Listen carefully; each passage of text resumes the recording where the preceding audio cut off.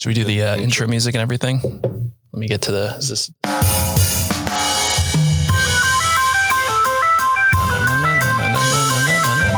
Yes, it's good.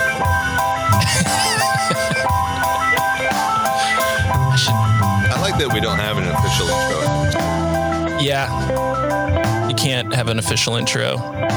You got to just get into it. Like Alex Jones. Get into it. Get into it. Folks, Just I'm heavy here to rap. tell you.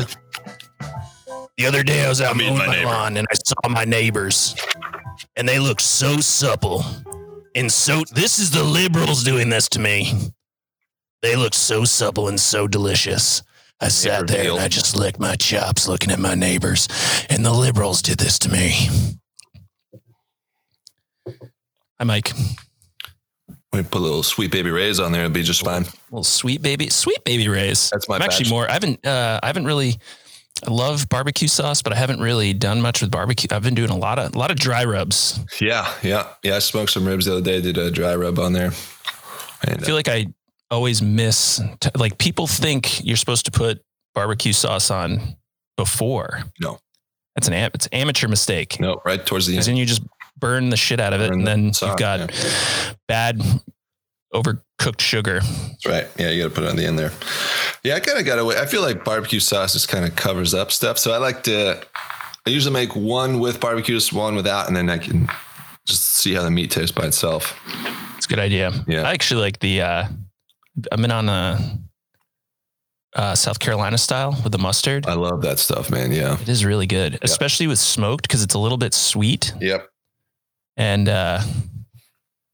it's a good counterpoint. I agree with you. No, It's got a little bitterness. Sure. You like the vinegar sauce too? I don't know where that's from. I think that might be. Yeah. What is that? That's like Memphis, is it Tennessee or something? I don't know.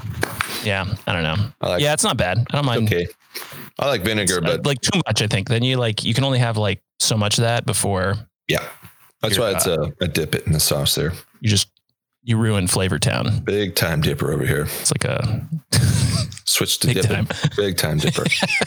In general in life. Generally, yeah. Both tobacco and sometimes I just put a big old dab of Sweet Baby Ray's under my lips. Sweet Baby Ray's. I can't hear that and not say that. And is that the ad or something? I've never seen it. No, it's not. It's some sort of Pavlovian response from something. I don't know where it came from. Do they have an ad? I've never seen an ad. Something that good, you don't need to advertise. No. It's true. That's what Sriracha did. They don't advertise. Yeah. If I fuck up a recipe, I just put either Sriracha. I just put Sriracha. Literally. Yeah. Yeah. So, I put Sriracha on everything anyway. That's true. I'm a gentleman though. Mm-hmm. So when Grace cooks, which she cooks pretty much every meal during the week. Yeah. I always take 3 bites before I put Sriracha on. Yeah. It is. It really is. This is ketchup. Delicious. Great job. However, I love you. It is kind of insulting to the chef to add your own sauce. I mean, everyone's got a different, right? You can have a very good meal and just like a little pizzazz, like a little like, yeah. Let me customize this, man. Jazz hands after that. Let me customize it. It's like people are offended by salt. You can never put too much salt on. I mean, you can, I guess. There is a point where it's. My grandmother, like I love salt too, but sometimes it's just like her pork chops are like salt licks. Do you have so I did one of those, like I did the ancestry test a while ago before we were told we weren't supposed to do it. Yeah. I don't care. Like China's got everything. Yep. Take my DNA. What do I care? And forever people were like, eat dessert. Like here, have some. I'm like, I don't like frosting. I hate frosting. Yeah. I hate it. It absolutely disgusts me. Yep. And forever people are like, it's so weird. Yeah. And then I did the test and it turns out that like, the genetic marker for sweetness or whatever. Yeah. Like it's basically the same, like the thing that turns off people for like broccoli. Like it's almost the same thing with me in sweets. Sweets. Yeah. So I'll eat cookies. Yeah. That have like a saltiness. Yeah. But like straight up frosting is just disgusting. I don't really like frosting. It's too sweet. Yeah. Usually when I make cakes, I use either custard and whipped cream. I'm a big pie guy. Love pie. Love a good pie. Cream cheese frosting I can do. I like cream cheese frosting. And people I look like a psycho because we'll be at a birthday party and people hand me this huge ass cake, like dig in and I scrape all of the frosting off and then I just eat the cake and they're like, This dude is nuts. Serial killer shit. Yeah, Exactly. The store-bought stuff is just way, way too sweet, man. Yeah, it's disgusting. Yeah. And then for a while, the store-bought stuff was like this weird, super artificial texture. It was like really light and fluffy. Yeah, it's weird. Like crystalline. Yeah, it had a really awful mouth feel. I just couldn't. I definitely. Look at you. Ooh. Is this New York Times food review? Take my monocle out. No one can see that, but Mike was adjusting his monocle because this is the 1700s. Listen, I've never had anything handed to me on a silver platter besides flutes of champagne and caviar. That's it. Nothing else. I'm thinking people need to have we're missing a visual aspect to this. Maybe we should start streaming this on Twitch because we are just pounding coffee right now. People need to see. This is the secret sauce. Actually, last weekend, I was like, I need to cut back on substances because I just drink alcohol, coffee, and dip constantly. So it's like, I'm not joking. I gained 15 pounds. I'm going to cut back. I found myself one weekend, last Saturday, holding a beer, a cup of coffee, and had a dip at like 10 in the morning. You're like shit. This is a showdown. Who's going to win? My body is like, yo, which one of you sons of bitches is coming to the top? Can we take a break right now? We just woke up. Yeah. Your liver's just screaming. That's so we have the same sort of realization, not quite to that degree.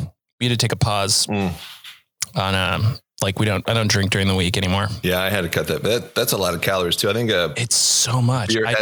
A regular beer has as many calories as a hot dog or some shit like that. So somewhere around there. You're using the classic beer to hot dog measurement. Yeah. So if you have 6 beers on a Tuesday, you just ate 6 hot dogs. Which you would never do. Well, you just drink it. Yeah. I would drink 6 hot dogs. That is like without question. I'm going to put a Sweet Baby Ray's. My friend in North Carolina had an idea for a hot dog salad that was purely in the whiteboard phase, but I think has some legs. There's a lot of R&D going on. Yes. America's top minds. With or without relish is the question. You know what I mean? Oh God, that sounds so disgusting. Chopped up. Is it a salad in the traditional sense with like greens and everything, or like salad like no? I think potato salad. The relish, exactly. Yeah, the relish would be the greens or the chopped up onions or pickles or something. I don't know. Actually, I don't know. And with some hot dogs, I might be on board on this. We'll have to wait till the scientists are done. You just kind of wonder how that hasn't happened because that seems very American. Hot dogs. It does, yeah. I'm sure it has. I'm sure like there's Jell-O molds that have like hot dogs in them. Hot dogs in it and stuff. It's disgusting. I'm gonna Google hot dog salad. By the way, I know now we're way up. Oh boy, way up. I want to Google hot dog salad. Pretty good band name too. Yeah. A very specific genre of adult film as well, I think. Oh yeah, Chicago style hot dog salad. Got ourselves a Chicago style salad. He was a pretty nice kid. Listen here. You come down to Chicago. We have 2 things we're famous for: hot dog salads and our deep dish pizzas. Our deep dish. Get yourself down to Shea Stadium. Or is that the Mets? I think I screwed that up. I don't know anything about sports. Literally Wrigley Field is what I was thinking of. I do have some degree of sports knowledge, but it's embarrassing to say the least. I grew up outside of DC, so it was like I'm gonna have to edit all this out. Everyone's gonna. All my sports teams are like having a drunk dad for a father. Like, we'll show up next season. Don't worry about it. We'll be there. Right. I think so. All right. Should we get into it? Yeah, let's get into it. All right. So I want to talk about 2 things today. The first is this really hot dog salad and tobacco. My 2 passions in life. I found this amazing YouTube channel. Yeah. This kid, speaking of Chicago accents. So I thought he was like 35 years old. He films this in his garage. He's wearing a leather jacket. He talks like he's from Chicago. Yeah. He has like a smoker voice. So he's an old dude. And he reviews cigarettes. So he gets the pack. He talks about the package, unpacks it, smokes it. It's fascinating. And anyway, so I watched one video and he has hundreds of them. And I watched this one video where he introduces himself. He's like, anyway, I thought I'd talk about myself. I'm 19 years old. Oh, Jesus. I'm from Alabama. I'm like, what? This is so confounding. It's like a 35-year-old. Holy Jesus. It's like a perfect anti-smoking ad. And he already sounds like this. Listen, I can't. These are the reason I've been smoking so much is I ain't graduating with my high school class anymore because of COVID. He looked like he had a greaser look. He looked like Bruce Springsteen. Amazing. That's so fantastic. I'm 19 years old from Alabama, whatever it was. You're like, whoa.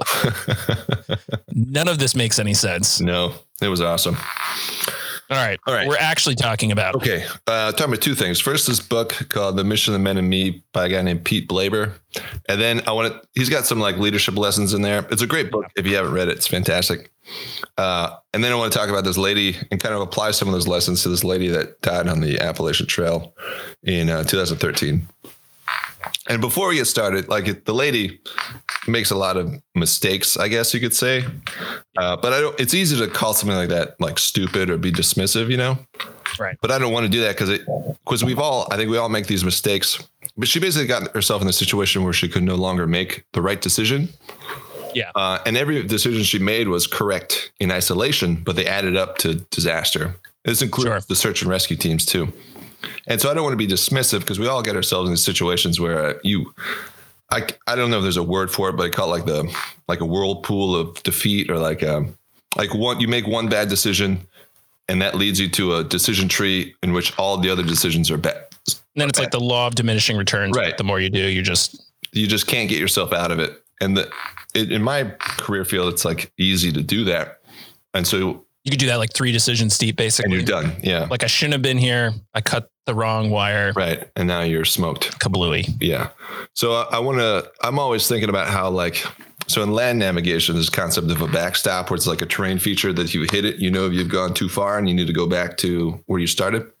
So like these mental backstops where you get to this point and you're like, oh, I'm in that whirlpool of defeat. I need to get myself completely out of this decision tree and start with fresh eyes. So that's always like a thing that's on my mind. And she got herself in that whirlpool of defeat. And I think this Pete Blaber guy has some good leadership rules that can help you establish those backstops, you know? I just bought the book. It's the Audible. Buying it. It's awesome, man. It's really good. So the guy is he was a commander in Delta Force, and I might get this wrong because it's been a while since I read this section. So at the beginning of the book, he just starts these leadership lessons. And then at the end of it, he talks about his career and some of the, uses his career to exemplify some of the lessons. So I think he was a ground force commander at Operation Anaconda. Oh, geez. Right. Yeah. So which was rough one. Another, a good example of that whirlpool of defeat where you just can't, they got themselves in a situation where they couldn't make a right decision anymore. Yeah. And then, bad things happen. So let's start with his lessons, I guess. And they're all they're just aphorisms, you know what I mean? Which is awesome because he's not they're just common sense things where you hear them, you're like, doy. But I think that's the most important, really the most useful type of lessons, I think, are the simplest. So he's got 6 of them.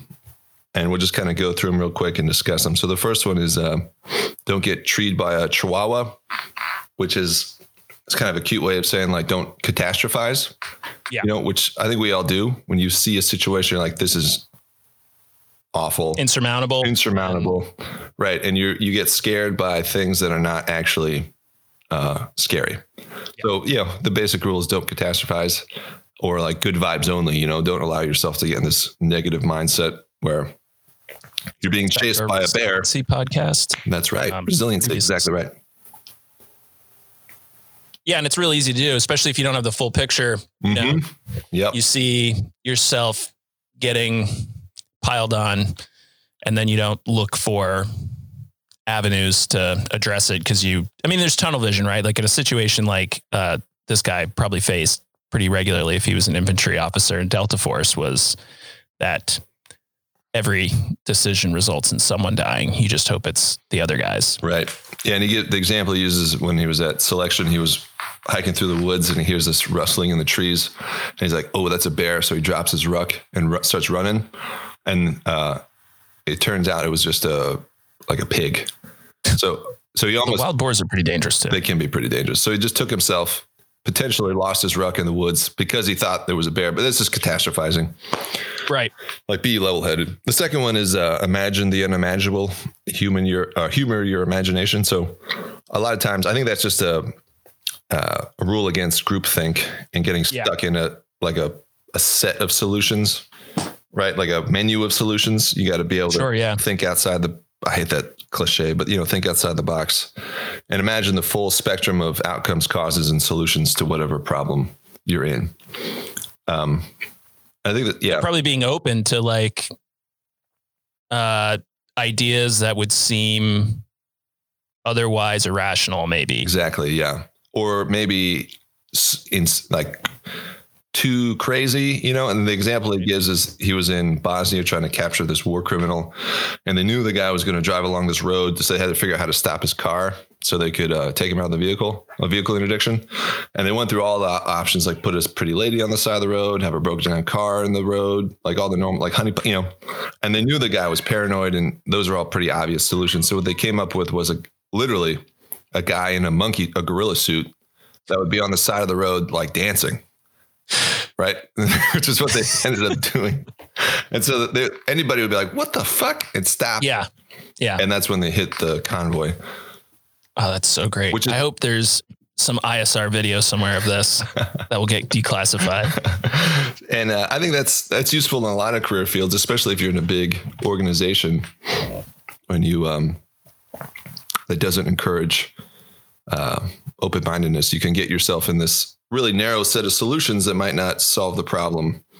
And that might take you back to getting treated by chihuahuas. Like, there is no solution to this because imagining the full spectrum, and not just, I got to remember to talk about it. Cause there's something I want to talk about later about General McChrystal. Oh, awesome. Yeah. And sort of his coming into like JSOC and facing a lot of the same stuff. Yep. But it also reminds me of an article I read this morning that was like, this new marketer comes into Burger King and comes up with this idea that is like, really, it just seems so stupid. Mm-hmm. But then in like hindsight, it was so brilliant. Yeah. And so basically this guy ran the Burger King social media account and went around and started liking 10-year-old tweets of all of these like very famous people online, like influencers, I guess you'd call them. Yeah. And so all of a sudden people are like, why is Burger King liking any of my stuff? And then 10 years old. And so like all these people, and then all of a sudden they start to connect each other. Like, wait, Burger King liked your 10-year-old? What the hell is going on? This is so weird. Yeah. And then got just all of this free publicity for something so stupid. Right. Like, it's so dumb. Yep. And then Burger King like eventually like sent out some tweet like, yay, we've got some new fries. Like, they were like the like churro fries or something. Right, ridiculous. Yeah. But yeah, that's a good example. It's the exact same thing as this Delta Force guy's doing. Humoring your imagination, kind of thinking of all, and not just solutions, but causes too of a problem, right? Like, you might think you understand a situation, but a lot of times weird shit just happens. And if you're not thinking of weird causes to something, you might not be able to understand how you got yourself in that situation. Plus, isn't it boring to just use the same solution every time? Mm-hmm. Like, it just, especially like not in a military. I mean, in the military, like using the same solution every time makes you predictable and vulnerable, but like in the real world, like it gets old and then they're not interested in you anymore. Absolutely. Got to stay fresh. Cool.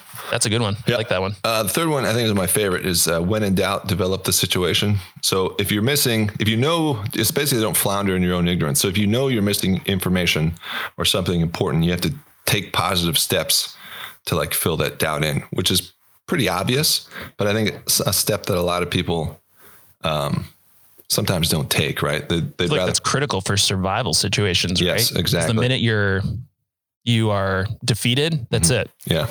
And if there's something you don't know, you need to throw a pebble in the pond to watch and see how the ripples develop. Yeah. Pretty important one. Be Mike's memoir. That's Mike's book of poetry. It's going to be called Throw a Pebble in the Pond. Pebble in the Pond. Like, what would be an example maybe, or? We'll talk about it. I was trying to think of his example. Oh, he uses example of intelligence reports. So especially reliance on ISR where they fly over. Oh, I remember the scenario. So he they're in Afghanistan and they have like their base set up and they're trying to develop this human intelligence network. And they see on ISR, one of their key informants, his brother murders somebody. And they see this, right? So they're like, okay, this guy, we need to be careful of this dude. Like he's going to start this kind of clan war and we need to cut this dude off. I think is the scenario. So anyway, that was the intelligence, recommendation. So instead of just taking that ISR video of this guy shooting a dude, he went and talked to everybody involved. And it turned out that the guy he had killed had been stealing like firewood or something, which in their is fine. Like he's defending his property in their eyes. So that changed the whole perspective on the situation. So basically they were making huge guesses about the motivations of the individuals, which is something they didn't know. They didn't actually know. You don't know someone's heart until you go talk to them or their mind. So he developed a situation by going out and actually talking to these people, which, I mean, that's a great example because I can think of, a million situations in which I've guess the intentions of someone and use my guesses about their intentions to act, which is not right. Cause you don't really know someone's intentions. Right. It's always a prediction, which can be fallible. So you need to go out and actually, gather that information. And I remember in college, that was like one of the philosophy tricks you'd have. Like a lot of times that people in a paper will take something for granted. They'll say, obviously X, right? And the trick is to say, like, can I find situations in which X is not true? And then you can develop a paper off of that. So the guy writing the paper has taken something for granted, has no doubt about that thing, but it basically has failed to develop the situation and think through all the possibilities.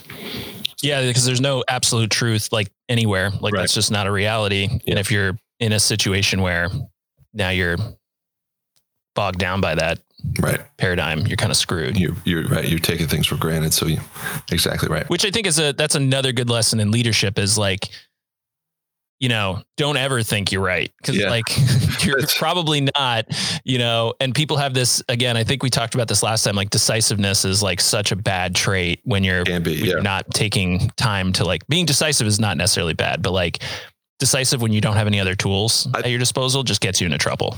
That's great too, because I think this, when in doubt, develop a situation is about decisiveness to overcome ignorance rather than decisiveness. Like I have all the answers, let's act. Right. You're being decisive in a way that allows you to further your situational awareness. Maybe kind of like the guys in Georgia, right? Yeah. That's another good example. They were being very decisive, but in a way that could only lead to a lethal outcome. Yeah. Right. They weren't there to figure out, is this guy the robber? They're like, this guy, the burglar. Let's go get him. Not like, let's figure out if this guy's the burglar.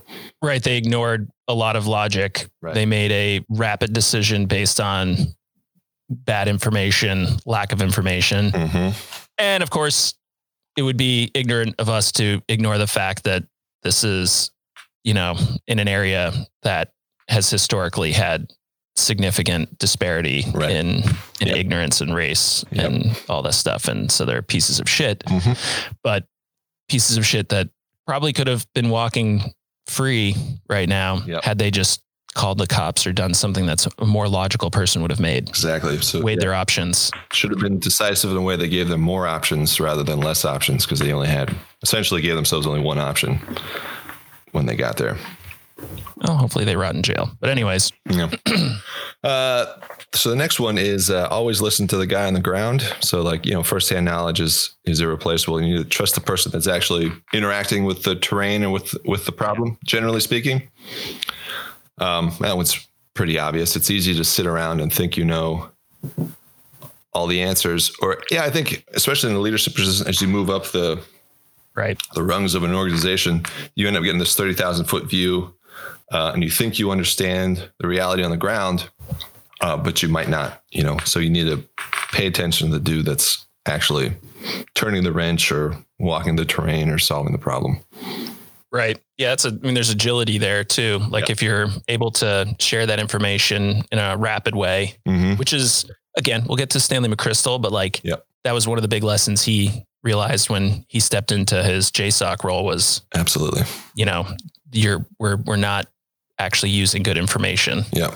And that goes back to the decisiveness thing, that there's a tendency when you're in a position of power to exercise that power. And like, oh, people are looking to me for a solution, but maybe they're not. Maybe they're just looking for resources to execute the solution they already have in mind. Right. Yeah. Like manipulating the situation by only providing information that's relevant. Yeah. To their choice. Yep.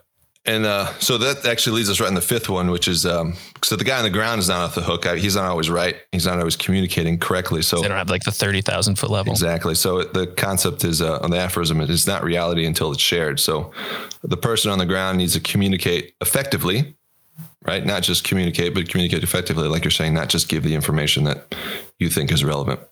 Yeah. And then, that information needs to be shared. No matter what, right? So this happens a lot in writing reports where people will leave out details that they think are irrelevant, but they might be irrelevant to you, but some guy a year from now or somebody with another piece of information might be like, oh, I can connect the dots in a way that you cannot. So if you're not sharing information, even information that you think is irrelevant can be a significant problem for the guy that's actually on the ground. Yeah, this is sort of how geeky my tech school was, but like that was one of the main focus points of the training. Yeah. Was like, you don't use opinion in your reports. You don't flavor the report with like what you think is occurring. Right. It's literally get the facts and just send those up the chain. Exactly. And that's it. And then, in aggregate, all of a sudden you start to paint a picture because you've got all this information. And if it's an irrelevant detail, cool. Like you can just shed it. Like it's gone. Yep. That's fine. What is that? 10 extra seconds to read that section. Exactly. But that 10 extra seconds could make a huge difference. Exactly. And it can get really annoying. Like I've had reports where like, I wrote, what the hell it was? It was something, Jet A versus JP8, right? Two different types of fuel. Right. And it's like, what the hell? Like, who cares? Yeah. It was jet fuel. Right. And they're like, well, actually JP8's got more, coolant in it or something. So there's some like environmental reason that you need to know this. Yeah. Yeah. Detail you might. I think that's good in general, like again, as sort of just good advice is, and it's so hard. Like it really is hard because especially if you're using, like if that report is going to have some impact on your career, potentially, like you're onto something or you want to paint yourself in a light that is positive and then hide when you screw up. But that screw up, I mean, I just wrote a really like a 15-page paper on after action reports. And, one of the things that those reports are like, it doesn't like the Army, it works pretty well, right? Like they invented the report essentially. I mean, they didn't like Napoleon used after action reports and stuff, but we're doing it.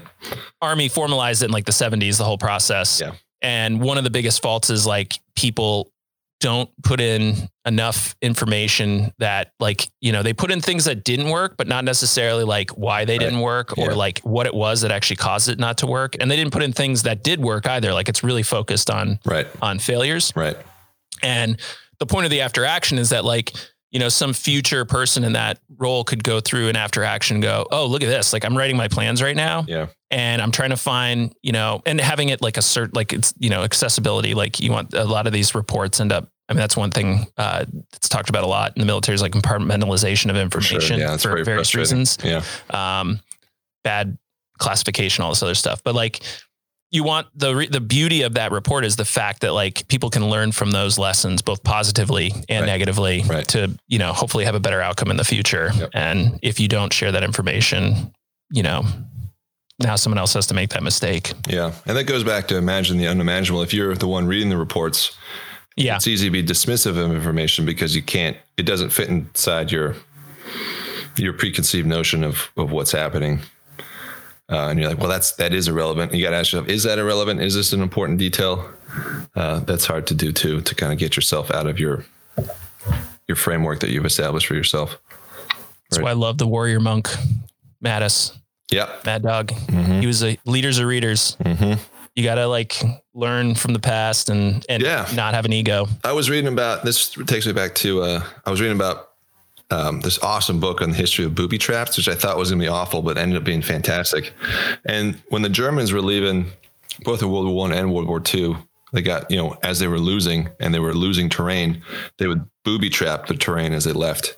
And the Allied powers had no render safe capability, And so what they ended up developing is a situation not that far off from what we have today, which is they had EOD teams that were using kind of like a firehouse model where they would kind of sit on the fob and they would get reports back in and they drive out, take care of it, come back. And that's not good for the guys on the front line because they're moving forward very rapidly and need quick response. So they developed these things called assault pioneers, which were combat engineers with extra infantry training.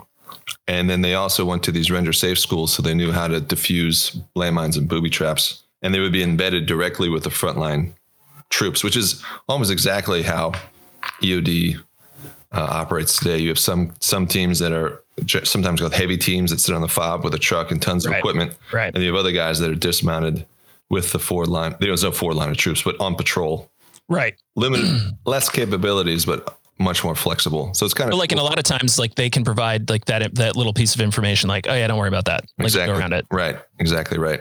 So it's kind of cool that, nothing is new in the world either, Yeah. Especially when you think about World War II, no one really thinks about IEDs, but they were essentially IEDs. And it was something like 10 or 12% of all casualties were caused by landmines and booby traps, something like that. That's like drones. Everyone thinks drones is this modern, the earliest drones were used in World War II. So in World War I, there was this thing called a Kettering bug. Oh yeah. Which was a plane that they would pack full of TNT. Yeah. And they had this thing that would count the number of revolutions of the engine. And they knew if you did 1,000 revolutions, you'd fly 100 meters or whatever. So it would cut off at a certain number of revolutions and then crash on the ground. So it's basically a guided missile. I mean, V1s are much less, the rockets that were used, not very accurate, but I mean, essentially that was and there were same thing. There were guided bombs in World War II that they drop off of radio controlled guided bombs that the Allies had. That they would use. And that's actually a great example of imagine the unimaginable. So back then, take a little aside here, talk about the history of guided bombs. So in World War II, they were regular bombs, but they would put this system on the back with ailerons that you could control, radio control, right? And they would drop it off an aircraft. But the problem is the bomb drops, it spins. So left, if it's upside down, left is now right. You know what I mean? Right. So they had to keep it stable in flight as it fell. So they put these big gyroscopes on the back of it to keep the thing stable as it fell. And you'd have to fly and watch the bomb and kind of steer it in and hit the target. There's a little bit of parallax issue there. So you could only hit long, skinny targets. Sure. Bridges, rail lines, that kind of stuff, roads. But the guys that invented the paveway bombs, the laser guided bombs, kind of reimagined the entire situation because every guided bomb up to that point had this very complex system of gyroscopes on the back and was radio controlled. And they got rid of those gyroscopes entirely, just put a little laser sensor on the front and you showed a laser at it. And it would basically just try and keep that laser in the center of its optic as it went. So if the laser's up, it goes, it goes the opposite direction. Right. Here. This is not going to work because there's no goddamn gyroscopes. You need a gyroscope. You know what I mean? It was completely revolutionary. Yeah. And no one could imagine that working, especially since it looked like it was literally like a shuttlecock on the front of a bomb. They're like, this is not what a guided bomb looks like. Which is great because, I mean, it's essentially, it's an attachment, right? They replace the detonator part of the bomb. I guess that's exactly right. And that's the other advantage is you can take a regular old bomb. As these gyroscopes got bigger, they weren't fitting in bomb bays. They couldn't be underneath the aircraft. They needed special ways of interacting with the bomb between the aircraft and the bomb. And this was just you could do it to any bomb in the inventory. You didn't need to have a tailor-made bomb. So it was pretty revolutionary. And they really were able to, imagine the unimaginable, kind of get outside the whatever. I'm going to go slip back into cliches. Think outside the box. That's good stuff. Yeah, it's interesting. All right. So that's number 5. The 6th one is like the overarching principle about how to prioritize needs. Because in any situation, you have 1,000 different priorities, 1,000 different things you're trying to solve. and how do you like rank order them? And he uses, it's the title of the book. So the mission, the men and me. So if you're thinking about what is my priority, the first priority should be the mission. Anything that supports the mission should be your first priority. Then anything that supports your dudes underneath of you will be your second priority. And then you're the last priority. So, and I think we all get in this situation. I know I've been in this situation where I had a solution to a problem. I really liked it, but my ego was tied up into it. You know what I mean? I was like, oh, this is going to make me look great, but it wasn't necessarily going to further the mission. And it put an extra burden on my dudes underneath of me to like get this wazoo concept executed. Yeah. And I was not prioritizing things correctly. So that's, I think, the perfect backstop when you're thinking about a solution. Like, is this going to work? You can think, is it going to work for the mission or is it going to work for me? You know, and kind of be a little bit selfless in your prioritizing, which is not always easy to do. Well, no, I mean, that's like altruism, right? Like if you're doing something that is supposed to be, I mean, like you just can't, it's so hard to pull your ego out of it. Yeah. You know, even if you aren't necessarily trying to better yourself, I think you're always afraid you're going to do something that is going to hurt your career or yourself. Right. And that, you know, that's like more subtle and it's probably more challenging to control because like that's almost like a survival instinct, right? So yeah, it's very fundamental. And putting yourself, I mean, especially in situations where like people are going to die, it gets even more complicated. Yep. So you always got to put the solution and the mission first, which I think is accurate. And then your dudes under you ahead of you as well, of course. Yeah. And I think that's one of the challenging parts of that too, is like, as we've sort of shifted our style of war, that's become more complicated, right? Because like, you know, it was previous generation. I mean, like for literally centuries, you had essentially one person at the top who's making the decisions and it was super linear and it really was like, just go on. And like now you've got leaders who have learned from those lessons as well as just like, I think one of the great things is that the military's kind of gone outside of the military to learn things as well. Cause like, you know, there's lessons to be learned in the private sector and nonprofits and everything else. And like now, you know, like being sort of challenged in some ways, like, you know, like there's the ability to, you know, like as a, you know, a colonel could challenge a general now and be like, you know, is this a great idea? Like, I think maybe this isn't a good solution. Right. And that's no longer like, screw that guy. Like take, you know, clip his wings. He's done. Yeah. Like, I'm done. I'm not sitting here. But then like, how do you sort of breed that across the board without sort of putting, you know, either taking too long to make decisions or breeding insubordination. Yeah. Sometimes you just got to execute. Even if you think it's a bad idea, you just, at some point discussion is over. You just got to do it. And I think a lot of people have a tough time with that too. I agree. Yeah, I think so. Yeah. All right.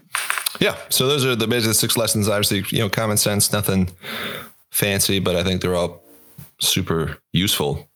Nice backstops for thought process. So we'll get into. Yeah, I mean, it's kind of funny because all right. So just General McChrystal's approach is the exact same. Yeah, I mean, so his whole point was basically like, how do you, you know, take a system how do you basically build the system so that you are able to take advantage of all those literally like almost everything you just stated. So when he came in to run a command, you know, when we first got into Iraq and Afghanistan, the structure of command and control was essentially as it had been for any other, you know, overland war. You know, I mean, it's designed in very linear fashion. Yeah. And what he was sort of really frustrated with was we're not really winning, right? Like these completely decentralized, you know, ill-equipped, and, you know, as we perceive them, you know, I mean, like there's the derogatory that like they're a bunch of goat herders, right? Mm-hmm. And he was like, yeah, but they're kicking our ass right now. Right. So what is it that they're doing that we can't? Like we were killing all their leaders. Yeah. And like it's like has no effect. Right. And so he was looking at it and he was seeing all of this, like they're completely decentralized. And so he was trying to figure out like, well, how do we, like, why are we not able to do this? Because it works perfect in a dismounted, you know, nonlinear front, right? Where you've got like individual groups all over the place, sort of operating independently. Mm-hmm. And, you know, you don't have like these large, you know, mechanical waves of tanks or whatever. And so he started to look at, okay, first he wanted to break down just that structure because it took so long to get information back and forth. Right. And then he started to recognize that like, what we should do is essentially build, I mean, he calls it team of teams, right? Like, so that's his book, and he's made quite a career afterwards in teaching this to corporations and stuff. But, by the way, I love that book. It's one of my favorite. I still need to read it. Yeah. But his idea was essentially like, you've got a network of networks. That's what we're like, that's the strength. That's why like the Taliban and, ISIS and Al-Qaeda do so well, is like, they are decentralized. So you can't, if like someone at the start were able to take out like our combatant commander, that would destabilize an entire combatant command. Right. It would take us a long time to sort of like come to terms with that. Whereas like they were nodes, like it was individual nodes. So like you took out one node, the network itself was still robust. Yeah. And so he tried to essentially mirror that. And that's, one of the biggest concepts of, what is it? Coin, right? Like counterinsurgency stuff is you need to be agile and move around and like let people make decisions on their own. And then like as a network support that. And then, so he essentially broke down lines of communication. Like one of the things he did right off the bat was, set up this conference call between everyone under his command. Right. He was like, I want everyone on this call. Like, why am I, someone's reporting from the ground to their boss, to their boss, to their boss. Like it just slowly goes up. And by the time that they get the information at the top, like you said, all the ego and everything. And like people had already made decisions by the time it got to him. So he wasn't really making decisions based on information. Right. He was like carrying out. Picking from a very small menu of options. Yeah. Yeah. And so he was like, and then he was looking at operators who were going out and actually like, so intelligence would give them what's, like, here's your target. And then the operators would go out, and the intelligence took forever to get there. So by the time they got to the target, it was too late. The person was either gone or it had been cleaned out. And then they would get there, they would find intelligence and they would bring it back, and it wouldn't get shared back with the intelligence folks. Right. And so he basically took them and was like, just sit in the same room. Yeah. Like intelligence, talk to the operators. Right. Operators, when you get back, give them everything you have. Right. And do that between branches, which was even more challenging. Like the silos that existed just, even in a joint operation. So And then basically just continue to break that down. And so like everyone started sharing information, and, he was super successful in that. And, they made, you can definitely see the difference in his command, and how impactful that was. And I think we still operate largely under that style of, or at least in the special operations world. That's my understanding.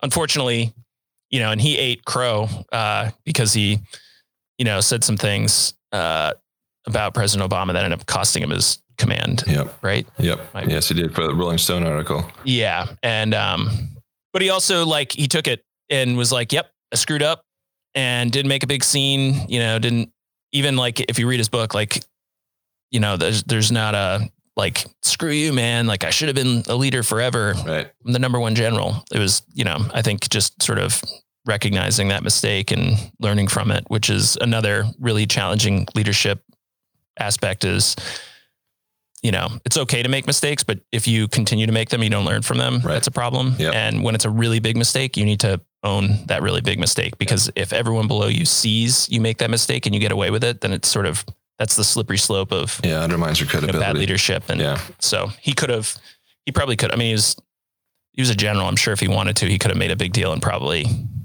continued on but he owned it, which is a hard lesson. Well, I think that's he's doing all right. Yeah. I'm sure he's doing fine. That style of organization too puts a huge burden on the guy on the ground, which is like a burden that not everybody takes seriously all the time. Yeah. Like if you're going to be in a position to make big decisions, like be good at making big decisions. Don't just, and a lot of times people get in those situations, they don't exactly get their way, and then they'll undermine the credibility of the institution entirely. Yeah. You like people complaining about the chain of command above them to people below them is a good example of just poisoning the institution. Because now if you don't trust your boss, you're not going to be particularly effective at your job. If you think everyone, it's easy to do. Like if you've got a bad boss, particularly but then again, there's ways to address that. Right. Yeah. And I think probably the military now is, you got to do it in a way that doesn't undermine the credibility of the institution entirely. And I mean, one of his, go ahead. Oops, sorry, go ahead. Yeah. Sometimes you just have to execute, even if it's a bad plan. Yeah. You're still who am I? Like I'm just a cog, you know what I mean? Like sometimes Yep. you got to be a cog. But you're given, I mean, that's the beauty of like, you're given enough rope to hang yourself. Yeah. So like you can make, like you have the ability to say this is not a lawful order, right? Yep. And protect people. And you do have the ability to, you know, as a leader to make an audible call and change some things, and you got to own that. Yep. But you know, again, you're on the ground. Like I think that's what another one of his big takes was like, don't have such a rigid structure that the person on the ground actually can't have the freedom. Like, you know, someone obviously needs to be accountable and to make sure that the mission's being carried out. But at the same time, like, this is something I think that's really interesting happening is like, we're sort of going back to this older style, like in early war, obviously you don't have the communications. We got really used to having satellite communications and like instant access to everyone. And so you could have a general sitting in a room, you know, commanding, the boots on the ground people at the front carrying out the mission, but that's not really great leadership, right? Cause you're almost like playing a video game and it becomes sort of expendable and you trust that it's always going to be there. And then all of a sudden you start losing it. Now you've got a team that's like, well, what do we do now? Right. Like if there's no general telling us what to do, how do we carry this out? Right. And so, again, the sort of team of teams approach that he took was like that next chain of command does have the authority to like carry missions out if it's going to make sense and like alter things as it makes sense. Yep. Obviously again, with the ultimate goal to carry out the totality of the mission, but you do need to have a bit of autonomy and you need to have room to make those mistakes. But like you said, those are big mistakes you make, right? Like you're swinging for the fences every single time because the stakes are just too high. Yeah. Cool. All right, let's talk about the all right. Yeah. So and we'll use this lady as an example of, I think it will illustrate some of the principles. Her name was Jerry Largay, and she was 66 years old at the time of her death. And she spent basically her whole life outdoors, hiking long trails, hiking in the woods, not a survivalist, but, a successful trail hiker. Pretty proficient outdoors. Trail hiker. Yeah. And she'd always dreamed of hiking the Appalachian Trail. So the plan, it's, I think it's like 2,100 miles, pretty long, 2,200 miles, something like that. Yeah. And so you can either people generally start in Georgia and go all the way up to Maine, or you can break it in pieces. Harper's Ferry is like kind of the midway point in West Virginia. Yep. So some people hike West Virginia to Maine and then drive down to Georgia and hike Georgia to Harper's Ferry. And that allows you to avoid the cold parts because you have to start in like March in Georgia, which in the mountains, very, very cold. So it allows you to skip the shitty weather, makes it a little more fun. So that's what she was going to do. So she started in Harper's Ferry, hiked about 1,000 miles and was 200 miles from Mount Katahdin, which is the end point of the Appalachian Trail. And she was there's two different ways of doing it. You can do a supported or unsupported hike. And unsupported is when you carry everything you need and generally mail stuff ahead to these,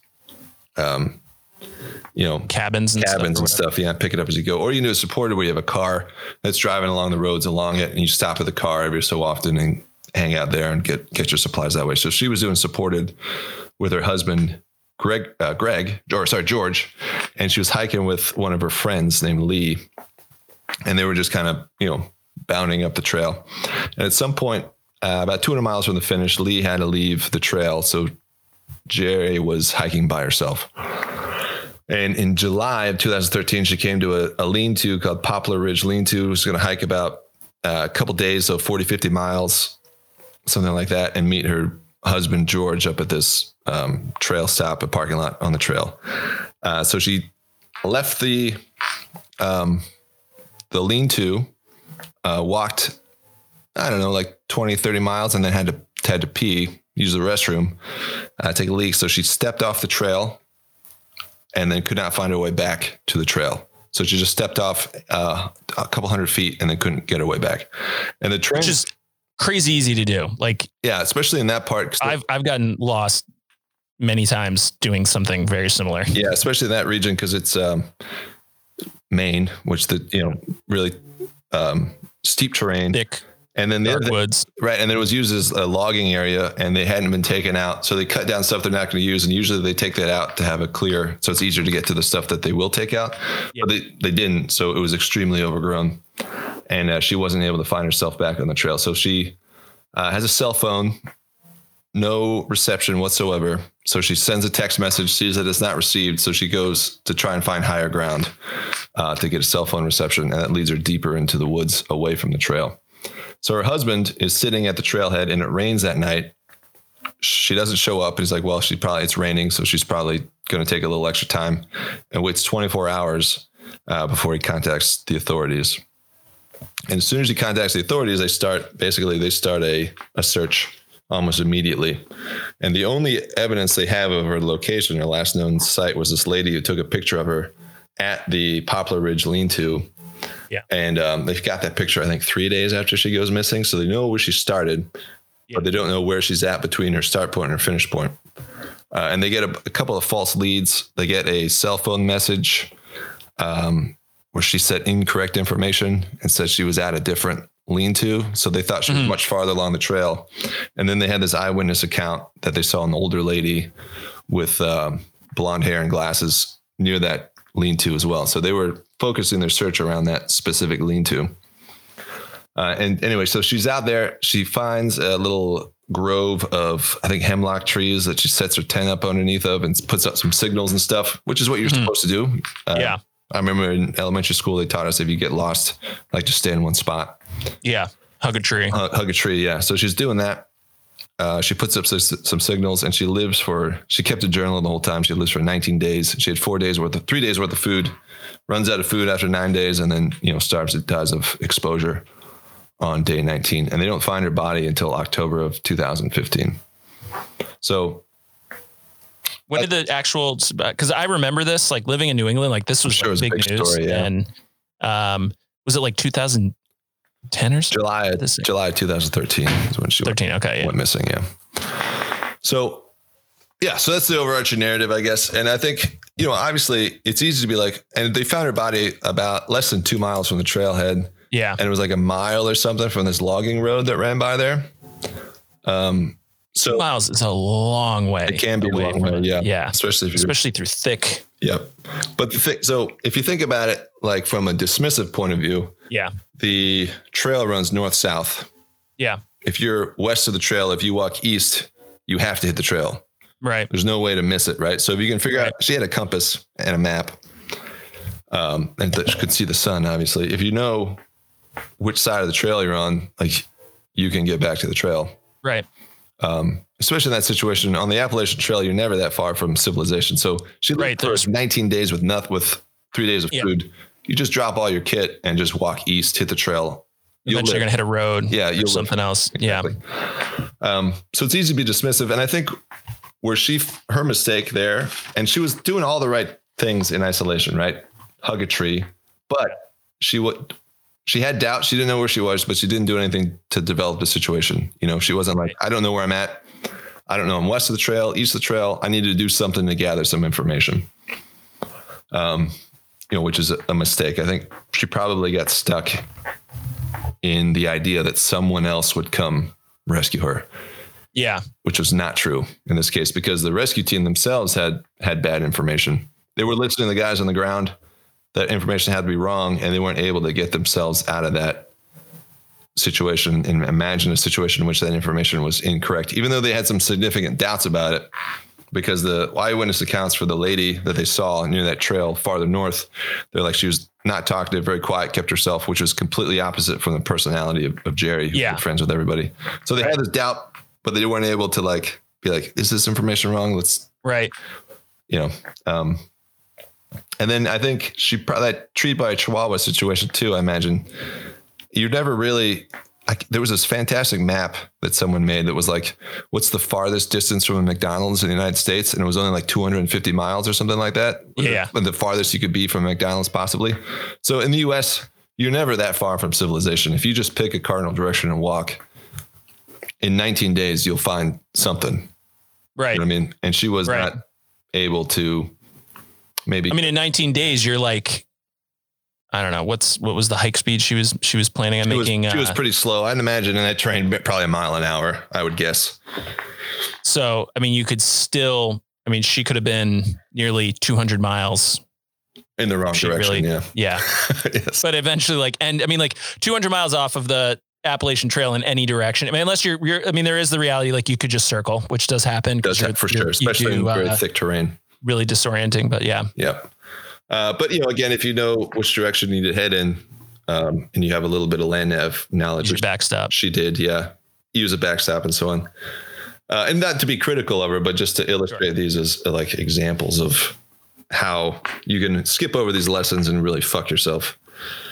And be really good at what you're doing and still be really good at what you're doing. Life. Exactly right. Because you don't have those mental backstops. Yeah. And then the reality, it's not reality till it's shared, is another good example with the text messages. She had the information, she just wasn't able to get it out.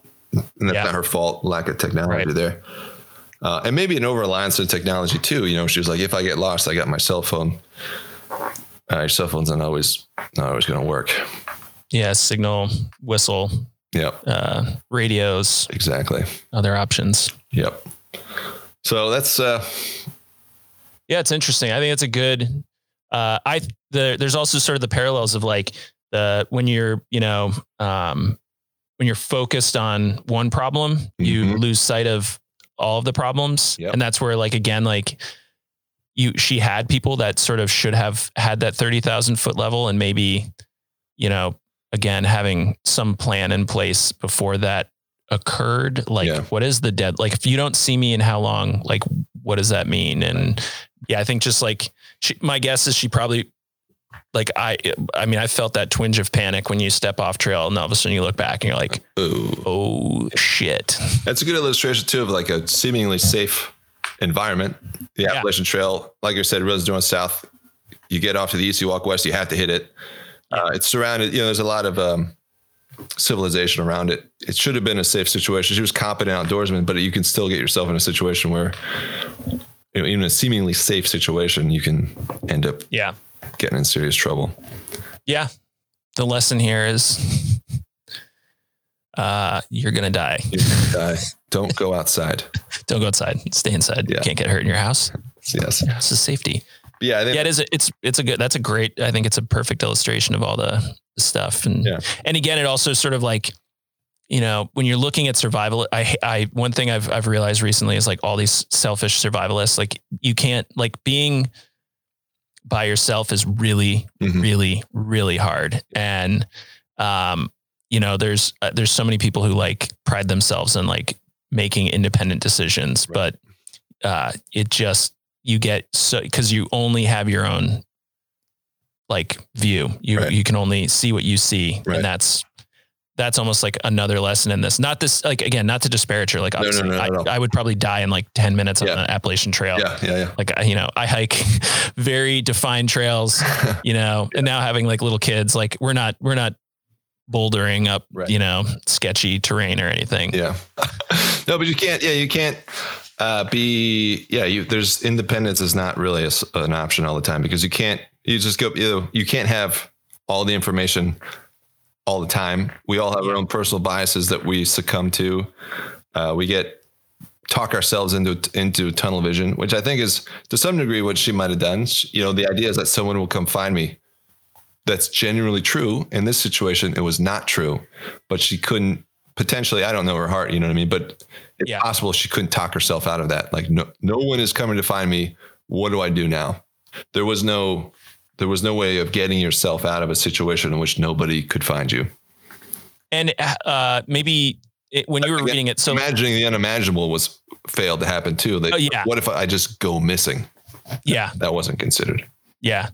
And that's a very, like, that's a discussion. Like, I mean, like you think you have to consider that in any situation, like, your commute to work. Like if you don't show up to work, like, are people going to notice? And like, like seriously though, like I've thought about that too. Like, driving, at night in Vermont, there may not be any other cars. I'm like, communicate when you should be at places and have that plan, especially in the winter, because you could slide off the road in a snowstorm and, that's happened. I used to hate getting called to car accidents during snowstorms and then not finding it. 99.999% of the time, someone slid off, got back on and was fine, or it just didn't happen. They saw a puff of snow and thought a car crashed. Right. But like leaving and you're like, what if there's like some person who's in like an upside down car right now, freezing to death because we just couldn't find it. Yep.